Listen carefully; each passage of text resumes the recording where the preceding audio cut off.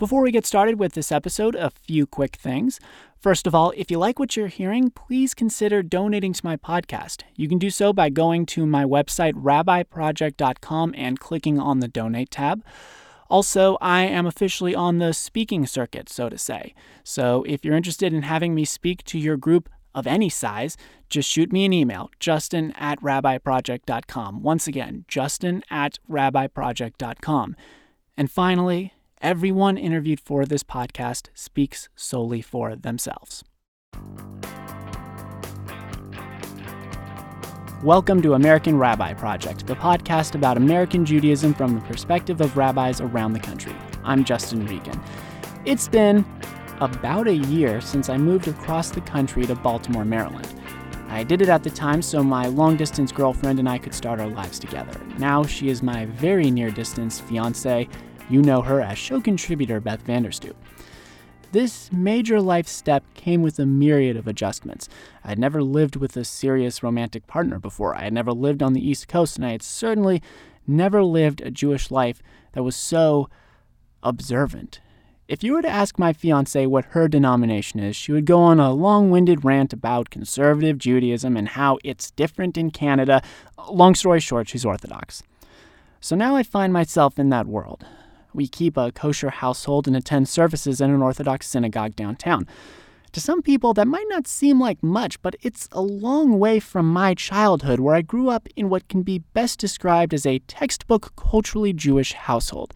This included a deep pride in my Jewish identity, but also with some negative opinions towards Orthodoxy. In many cases in the secular world, Orthodox Jews can be a bit of an anachronistic boogeyman, perceived as following rigid traditions, backwards beliefs, and occasionally whisking away a secular young adult to shave their head or grow their sideburns to join the ranks. We live in a world of caricatures. And just like in so many other cases, these stereotypes recede once you actually meet the people you've heard so much about. This includes my college rabbi, Dovi Shapiro, whom I've interviewed in this show's pilot. He's a chassid who oversees a vibrant interdenominational student community. He doesn't care how you get to his house on Shabbat, he's just happy you're there. Shapiro showed me that halakhic practices do not have to be rigid, but a source of great joy and dedication. And there is my fiancé, who showed me that traditions don't have to be oppressive, they could be empowering. When you build a life with an Orthodox person, there's still plenty of give and take. We keep a kosher household, but I'll still scarf down the occasional trophy treat in the backyard, or the grocery store parking lot, or outside Taco Bell. We walk to synagogue every Shabbat, but Saturday is also for Minecraft. It's a lifestyle that was once very alien to me and has since gotten rather comfortable. The community is great, and the heavier observance of the calendar and traditions is a stabilizing force in a year of pandemic and the anxiety of beginning a family. I don't feel like the subject of a he went Orthodox horror story. Instead, I feel like I've become a resident of a world that is much more rich and complex than people give it credit. You don't have to live here to find that out. Just be willing to meet someone new. Los Angeles, Part 1, The Rabbinate. One of the things I love about this podcast is that I get to speak with rabbis from the far-flung reaches of this country. But regardless of how remote the ravs are, be it Maine, Utah, or West Virginia, something most of them have in common is their connection to key cities like New York City, Chicago, or Los Angeles. They either grew up, studied, or interned in some urban community. From the four corners of the world, the exiles have gathered themselves to places like Pico Robertson in LA, and the stories that go with that are endless. I myself grew up near Los Angeles, but due to factors like the pandemic and moving east, I found myself interviewing my hometown rabbis via Zoom. Like every other audio journalist in existence these days, the pandemic took away the sound of me knocking on someone's door and replaced it with adorable interrupting pets. It's just that it's sorry. Hold on. She did it. The dog did come up. That's the bark of Judy. Her human is Alyssa Thomas Newborn. Hi, my name is Alyssa Thomas Newborn, and I am the Rabbinate at B'nai David Judea congregation in Los Angeles. I also am a board-certified chaplain. Rabbanit is not a title most Jews hear every day, and it's the first time this word has been on the podcast. In this context, it roughly translates as the feminine way of saying rabbi. It's a unique title that reflects the unique situation Thomas Newborn is in. B'nai David Judea is an Orthodox congregation. The job of the Rabbanit at B'nai David Judea is a clergy position. So I'm part of the spiritual leadership. Rav Yosef Kanevsky is the head rabbi, and I have the privilege of getting to work with him. He's such an inspiration, a source of kindness and support and wisdom and vision and humility. So I'm very, very blessed that I get to work with someone who is invested in me and who also always has treated me as a partner. My job is that of anyone else who's clergy. I provide pastoral care, spiritual care.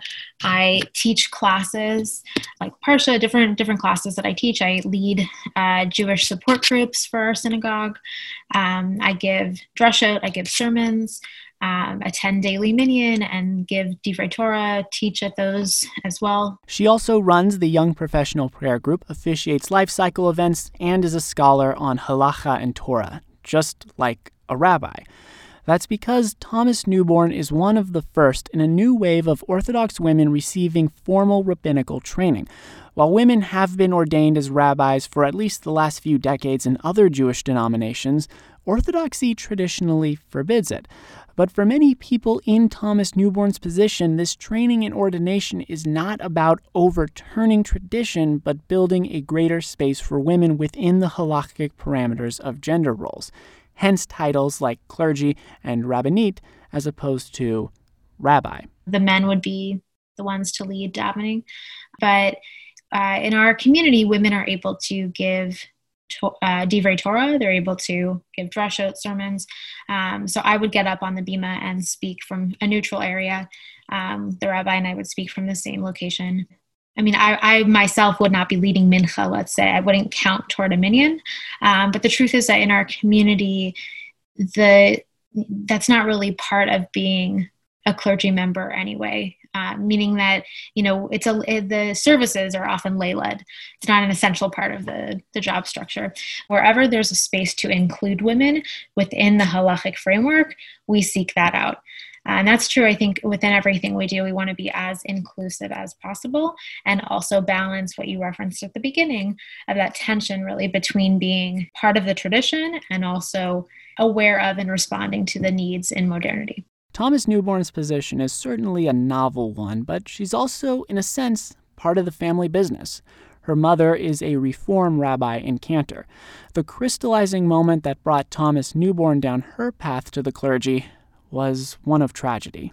When I was 15, in my community there were several deaths, and also my father got very sick and was hospitalized, and thank God he's okay. But I found myself at funerals and in hospitals watching the rabbis in our community and how they were responding to these extremely painful and scary moments. And I just remember feeling this calling, like that's who I'm supposed to be. I'm supposed to be that person who's able to support people and be there in those really dark moments, just to be a source of presence and love, to be a source of divinity when I can.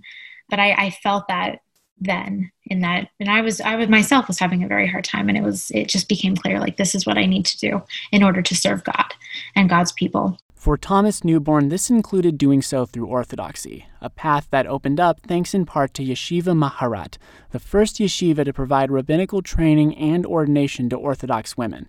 Maharat encourages graduates to choose their own titles, and some have taken the designation of rabbi. Others choose Rabbah, Maharat, or Rabbinit. I was one of the first graduating classes, and when I enrolled, we didn't know what our title would be. We didn't know if we would get jobs.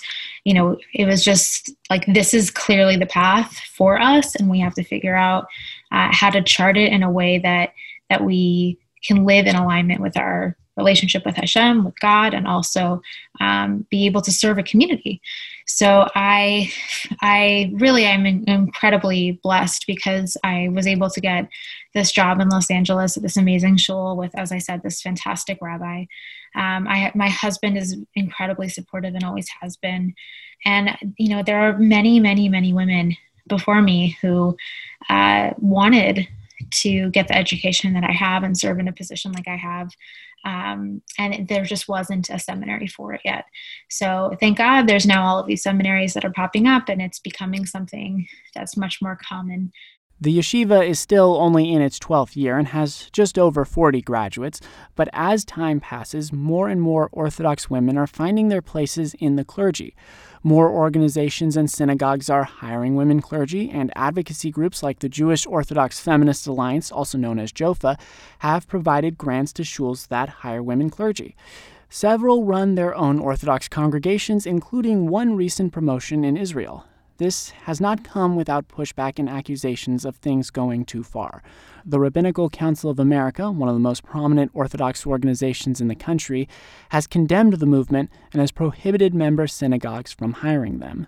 I've been at B'nai David for 6 years, and when I started, I definitely had people within the shul and outside of the shul who, were waiting to see if I was legit, curious and excited, but also suspicious and wondering, what my motives were. Several people were like, I'm just concerned. Are you here to destroy orthodoxy? Understanding that was never my goal, and people just getting to know me instead of headlines or different things that they had heard or been told about women in this kind of role. At this point, it's very normal. There's communities for which having a woman in any spiritual leadership is not going to be the right fit. It's just not how the community functions or what the community wants. It depends on what the community is desiring, what's a good fit, the person who's coming into it.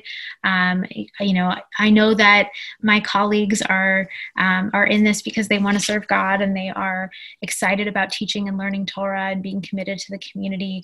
They're in this because they love Judaism and halacha and God, and it's not about overturning something. Regardless of how Thomas Newborn and her colleagues are perceived, there are radical changes afoot for Jews of all types, specifically from the tragedy and reshuffling of the COVID-19 pandemic. Synagogues had to scramble to redefine their role in a virtual world and debate how much communication technology should be allowed on holidays. Orthodox institutions like B'nai David don't allow any virtual services on holidays. One of the things I love about modern Orthodoxy is that it's always the balance you're describing of maintaining halachic religious practice and also existing in modernity. And so it really challenges us to think creatively and think about what we can do to make someone else feel loved and special and seen when we can't embrace them, when we can't physically show up to their home. I think, things like cooking beforehand on Zoom with your family, the recipes that, you always make, or I know a lot of people they'll get their families together before Pesach or before Shavuot, where they come together and they give Divrei Torah, they share Torah ideas with each other before the holiday, or some people wrote letters to their family members that could be, pre-opened and then actually read at the table when the holiday has started. Things, just ways to make ourselves feel loved. Since this interview was conducted, the world has started to reopen. More and more synagogues of all denominations are meeting again in person and maybe even serving out the occasional bowl of post-COVID cholent. But the events of the last year continue to aggravate Jewish spaces. How much do legacy institutions matter? An Orthodox lifestyle nearly requires synagogue attendance, but no one is immune from the debate. So I think, for me, the reason to be a part of a shul and why these synagogues matter so much is because they are our family. They're there for us. We're there for each other.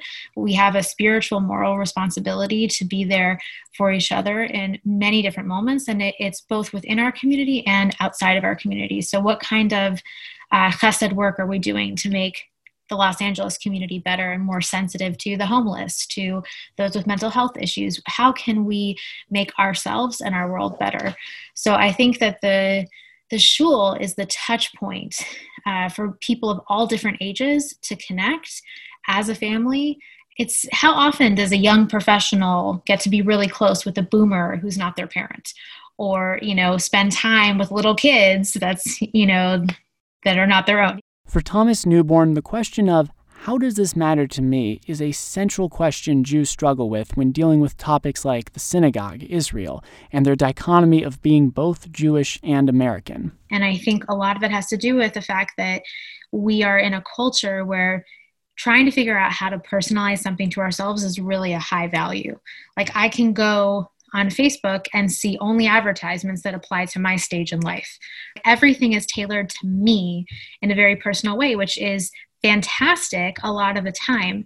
But I think that part of our obligation as being both Americans and Jews is seeing ourselves on a greater narrative and asking tough questions about how we can stay connected, looking at our history, and also realizing we have a responsibility to the future. And it takes a lot of education. There's a lot of misinformation and anti-Semitism and anti-Israel information out there. It's a time where people are asking really hard questions like, why should this matter to me? Rabbis, spiritual leaders are required to step up and respond to those questions. Each individual American Jew has to find answers that resonate with him or her. Part of the religious identity is to help us see beyond ourselves and to see God outside of ourselves in others, and also in a responsibility and sense of morality. But religion is also there to personalize too.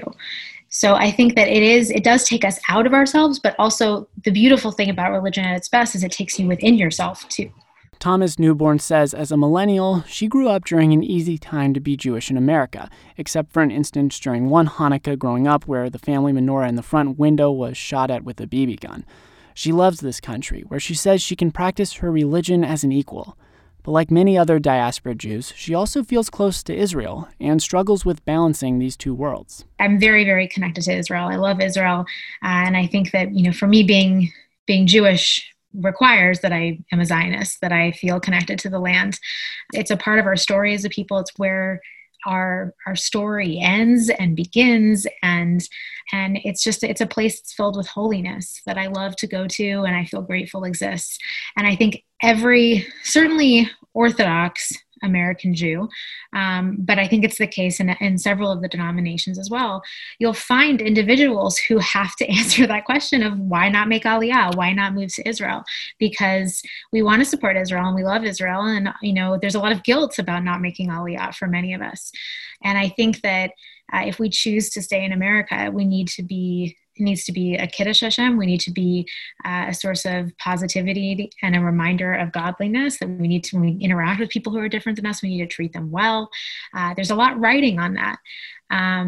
But on top of it, I think it also means that we have to build those relationships. So organizations like AIPAC work to cultivate positive relationships in a bipartisan way. Some Jews build outside relationships that are so positive they get romantic.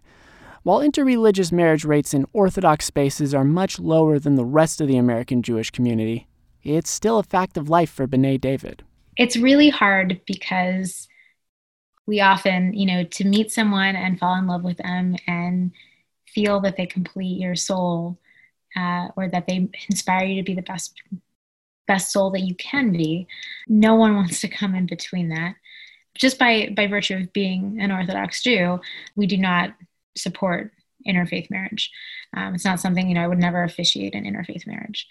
That being said, though, I see in members of our community who have children who grew up Orthodox and then who end up marrying someone who's not Jewish, I see the real struggle and pain of wanting to love your child and their significant other to the fullest and having this huge rift and not knowing how to square that. And my mom is actually a Reform rabbi and cantor. And I know people in her community who are interfaith married or who have kids who are.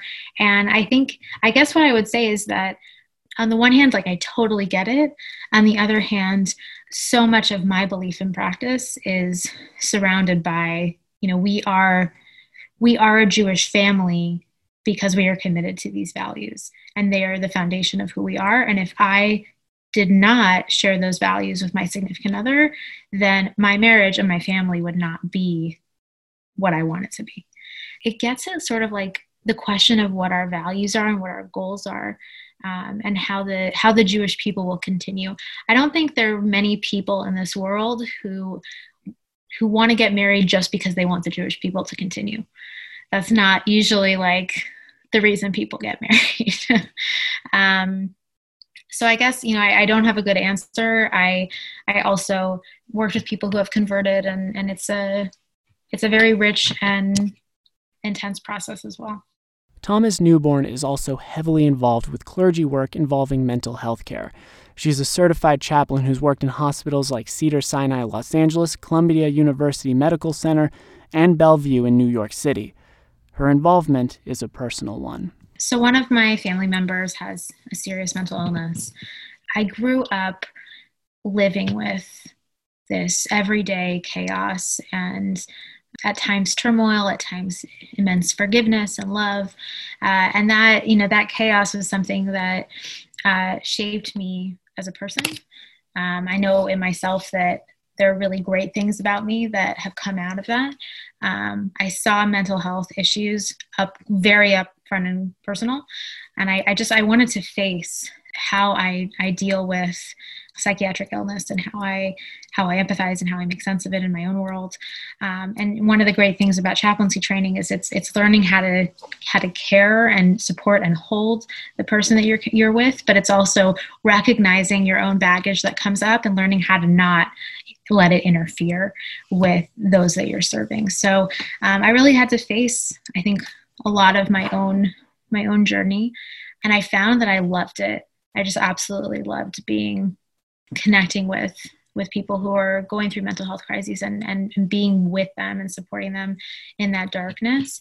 For me, like it was like entering into a temple when I went into the psych ward. Like it was a place of wanting to, like, crying out to God to help and to bring light into the darkest of caves. COVID has caused many people to see more and more aspects of our society in a new light. This includes mental illness, where it seems like everyone was struggling more than ever due to the isolation and fear. Thomas Newborn says we all have a role to play in helping people through these struggles.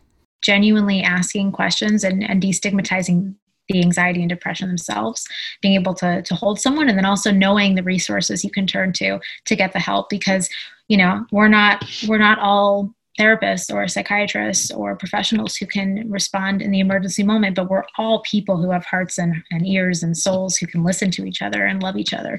When we're not able to be physically together and hug each other, calling and checking in frequently, being willing to ask the tough questions, because I'm sure we've all had this feeling before where you're like, you can tell that something's wrong, but you're afraid to ask, because if you ask, will you somehow make it worse, or will you point it out? But when you love someone, I think you have to ask those questions. Being willing to ask tough questions and be there for each other right now is very important. I would just say start with being willing and brave and loving and humble to ask and notice when someone's in pain, and be able to be there without trying to fix it. Because sometimes we want to put a Band-Aid on because we want to fix it, but that's not always what helps most. Instead, being willing to listen and then genuinely explore what support will be helpful. Rabbinit Alyssa Thomas Newborn has built a career on service. This has been done in what some people might consider an unlikely, uncomfortable, or even hostile space for women. She says she has many times been asked questions like, how can you be okay covering your hair and not counting towards minyan? And do you feel like an equal? Thomas Newborn says it's important to realize how diverse Orthodoxy is. The first thing I would say is that I think every Orthodox woman has to do a lot of, especially in the 21st century, a lot of soul searching and reflection, and possibly really battles with it all the time, because I hear this from members of our community, certainly, and far beyond, of how to make sense of it, where God did create us all equally, and we have different roles and different practices, but not feeling that resentment or struggle is something that every Orthodox woman has to make peace with or figure out how to answer in an authentic way. And for every woman, it's going to be a different answer. The other thing I would say is the whole idea of modesty and feeling like, you have to cover yourself up. And one of the things that I encounter very often is talking to teenage girls about their relationships with their bodies, and, how to not feel or associate shame with tznius and modesty, but instead to think about how we relate to ourselves, and not just our bodies, but our souls. How do we see ourselves in this world and walk through this world with confidence and with self-love? And that's forget orthodoxy and forget Orthodox women. Like, that's just a really hard thing to do in life right now. And I think I have found that the Jewish approach to really valuing the soul, to seeing our bodies as a vessel that God gave us, that's holy, that's on loan. It's ultimately, our bodies belong to God, and we have to take care of them, which includes the food we put in our bodies and our exercise and how we think, and our mental health. Everything that we put into how we care for ourselves is also how we thank God for all He's given us, and how we serve God. So I think that, modesty, tznius as a concept, I think for me personally, I love it as a way of thinking how I can care for myself, and certainly not a way of covering up myself, but rather sort of like uncovering my soul. In all my travels and interviews for this project, there are certain buzzwords that keep showing up. Some are obvious, like freedom, choice, and opportunity. Others make a surprising appearance, like how on multiple occasions when I asked rabbis about their thoughts on the future, they jokingly mentioned their lack of a crystal ball. Another buzzword is modernity. America is not just billed as a free and limitless society, at least on paper, but it's often coupled with the 21st century, which is hyped as a technological, informational, and ideological revolution. And in this world, everyone looks for modernity in their own way. Seems like that word is no more of a monolith than anything else in Judaism. American Rabbi Project, Los Angeles, Part 1, The Rabbinite, is written and produced by me, Justin Regan. Derek Poba helps with the web stuff. Thanks to Yerachmiel Krones, Beth Vanderstoop, and my parents for the assistance. If you're interested in donating to my podcast or having me speak at your next social event, please go to my website, rabbiproject.com. I'm also on Facebook at facebook.com/rabbiproject, Twitter with @rabbiproject, and Instagram as American Rabbi Project. And until next time, shalom and safe driving.